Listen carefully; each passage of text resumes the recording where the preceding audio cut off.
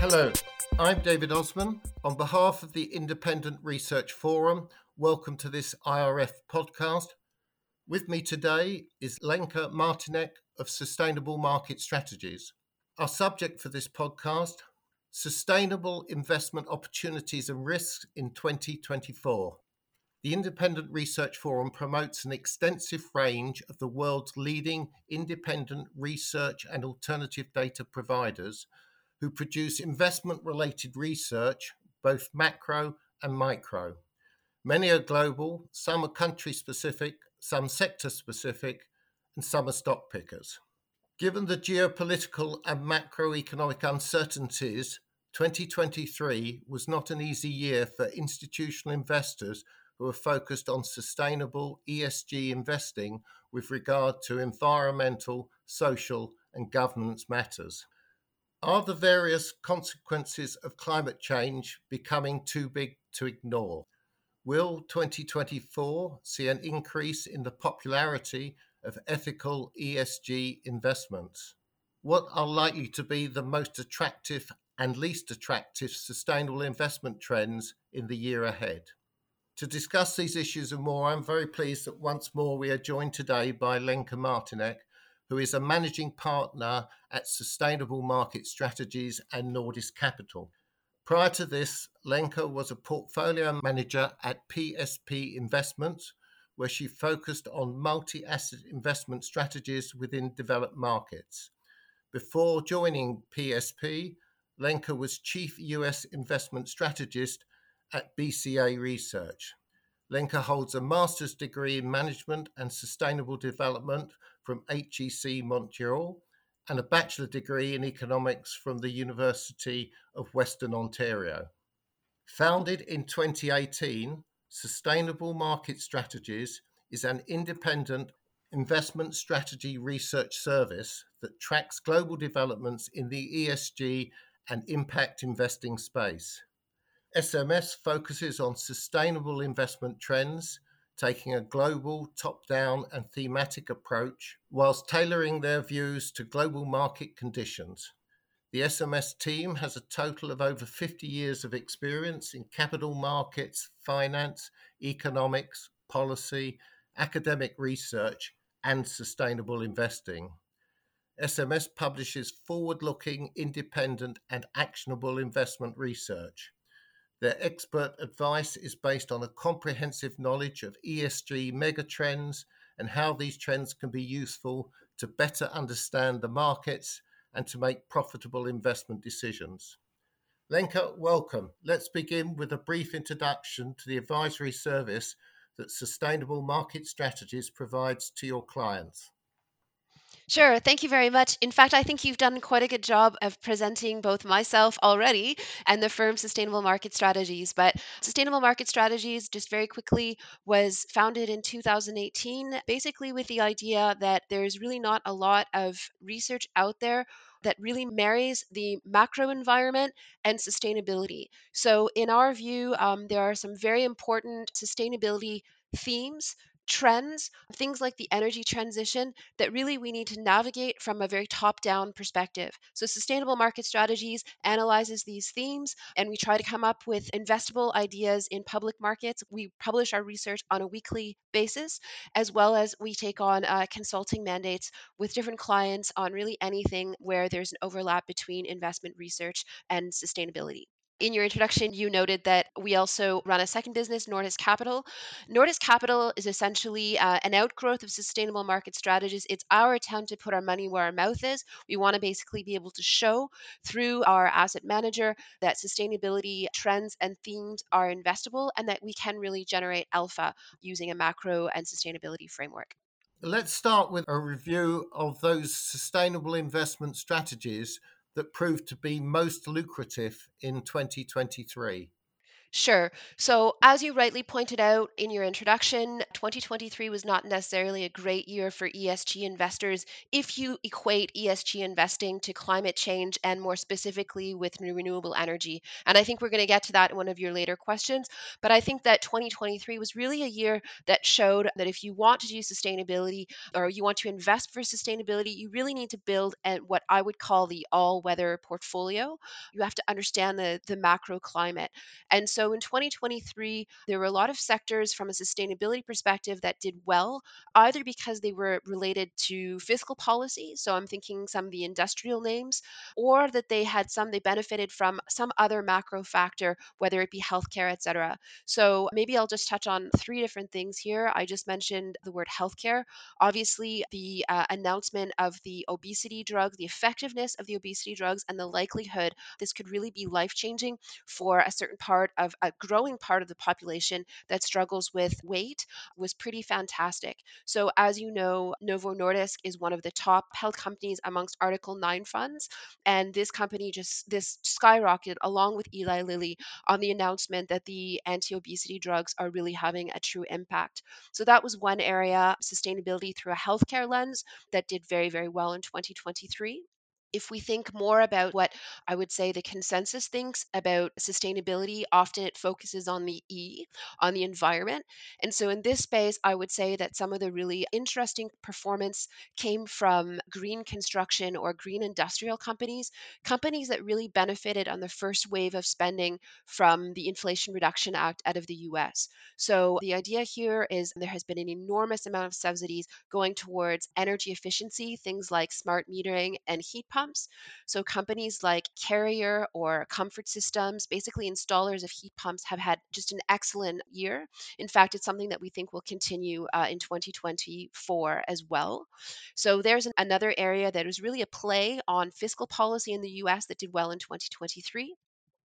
And then a third area that I wanted to bring up that did well in 2023 and again has some room to outperform in 2024 as well is the nuclear space.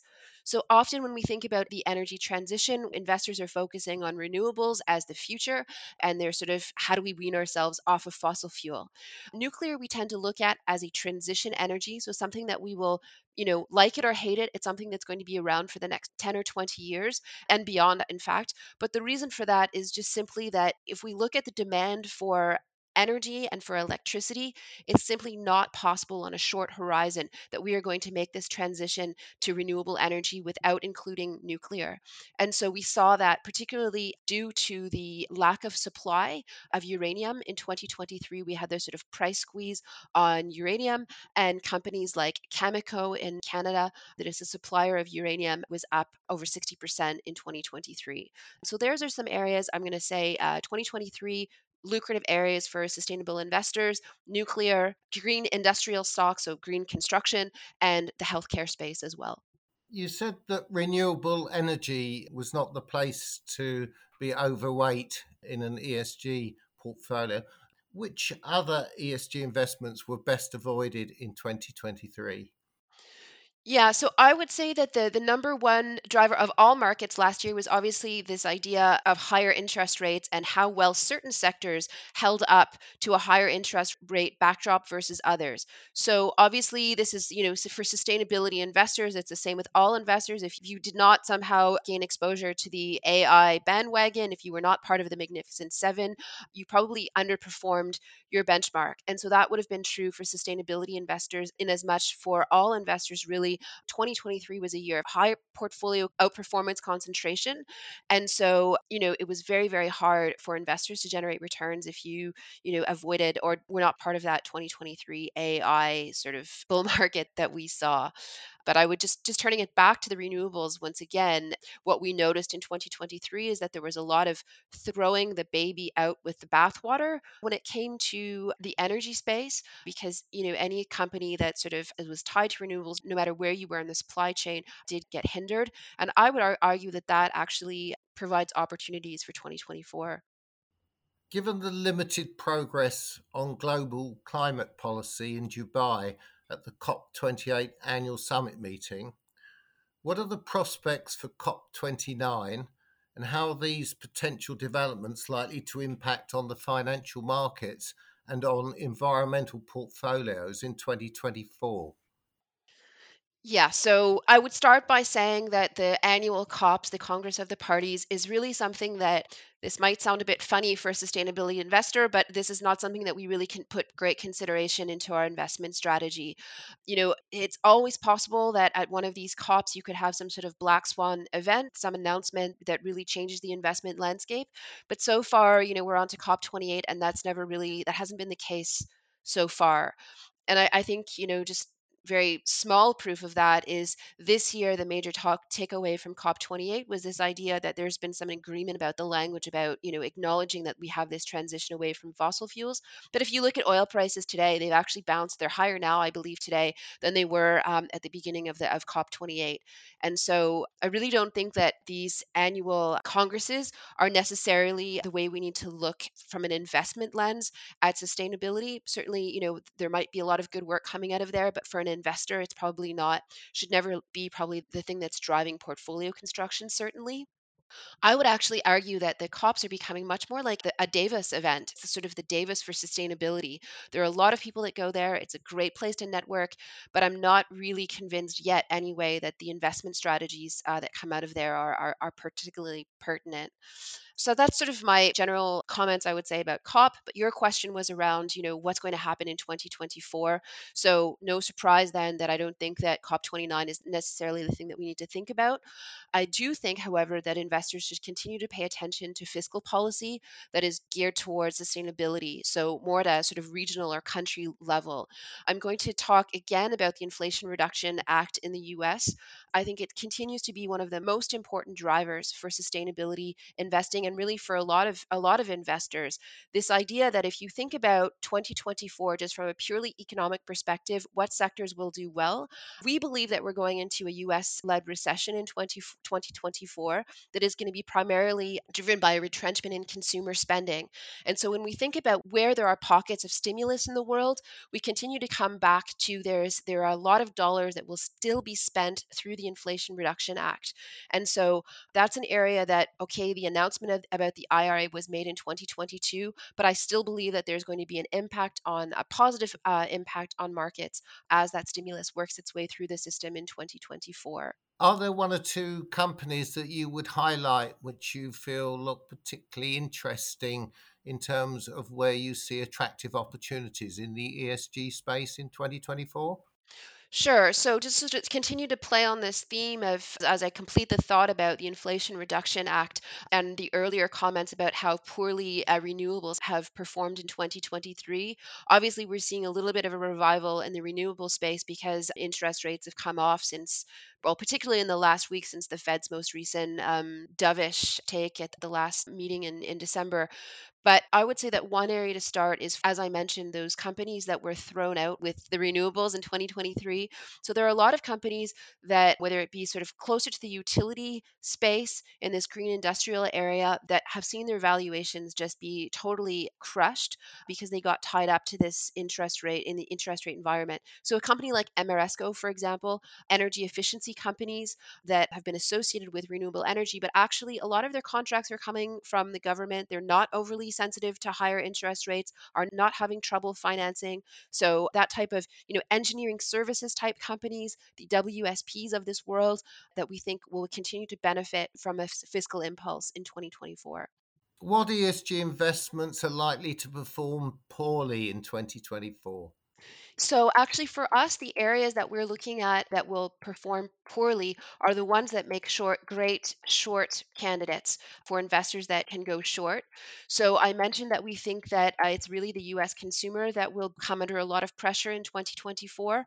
And so, for us, that means that, any of these consumer discretionary companies, consumer discretionary names that have actually done reasonably well in a higher in interest rate environment in 2023 could come under pressure.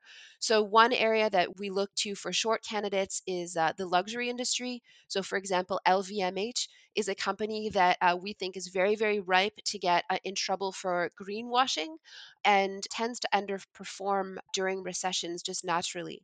So for us, oftentimes it's not so much of looking at like which sectors within sustainability will do poorly, but really capitalizing on the sectors and areas that will do poorly from a macro perspective and that also fit within a sustainability perspective. From the perspective of global ESG investing as a distinct asset class, do you think that we will see an increase in the total amount of money that is invested in ethical and sustainable investments in 2024? Yeah, so definitely 2023, even in 2022, were years where the shine of, just blindly investing in investments because they had the ESG label, that's clearly gone.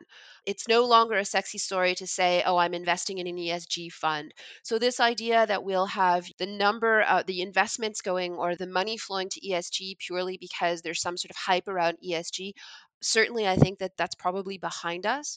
I think what will happen though over time is that, this distinction between something that is ESG and non ESG will eventually go away. I don't believe it's necessarily the case in 2024, but like all good investing, I think what will happen is that there will be this understanding that sustainability from a macro perspective makes sense as an investment thesis. And so it's not so much a question of allocating to an ESG fund, but really understanding how to do investing from a thematic perspective. We believe fundamentally that the investment backdrop is going towards one of much more thematic investing. And so within that, you have ESG or environmental and social themes that will do very, very well. For example, we spoke a little bit about energy efficiency, for example. This is a theme that we think will do well in 2024, but it's not to say that overall, we're going to have an asset class around ESG that will perform well. Lenka, thank you for this fascinating insight into the advisory service that is provided by Sustainable Market Strategies. With a little more time, it would be interesting to discuss in greater detail your views on the companies that are the most attractive from an ESG perspective at the present time. In addition, it would be interesting to hear more about your views on COP29 and possibly whether or not any progress could be evolving over the course of the year ahead. The Independent Research Forum is offering a brief trial to the Sustainable Market Strategies service and can provide details of how to subscribe to the full SMS service. More information is available on request from the Independent Research Forum. Thank you for listening to this IRF podcast with Lenka Martinek of Sustainable Market Strategies.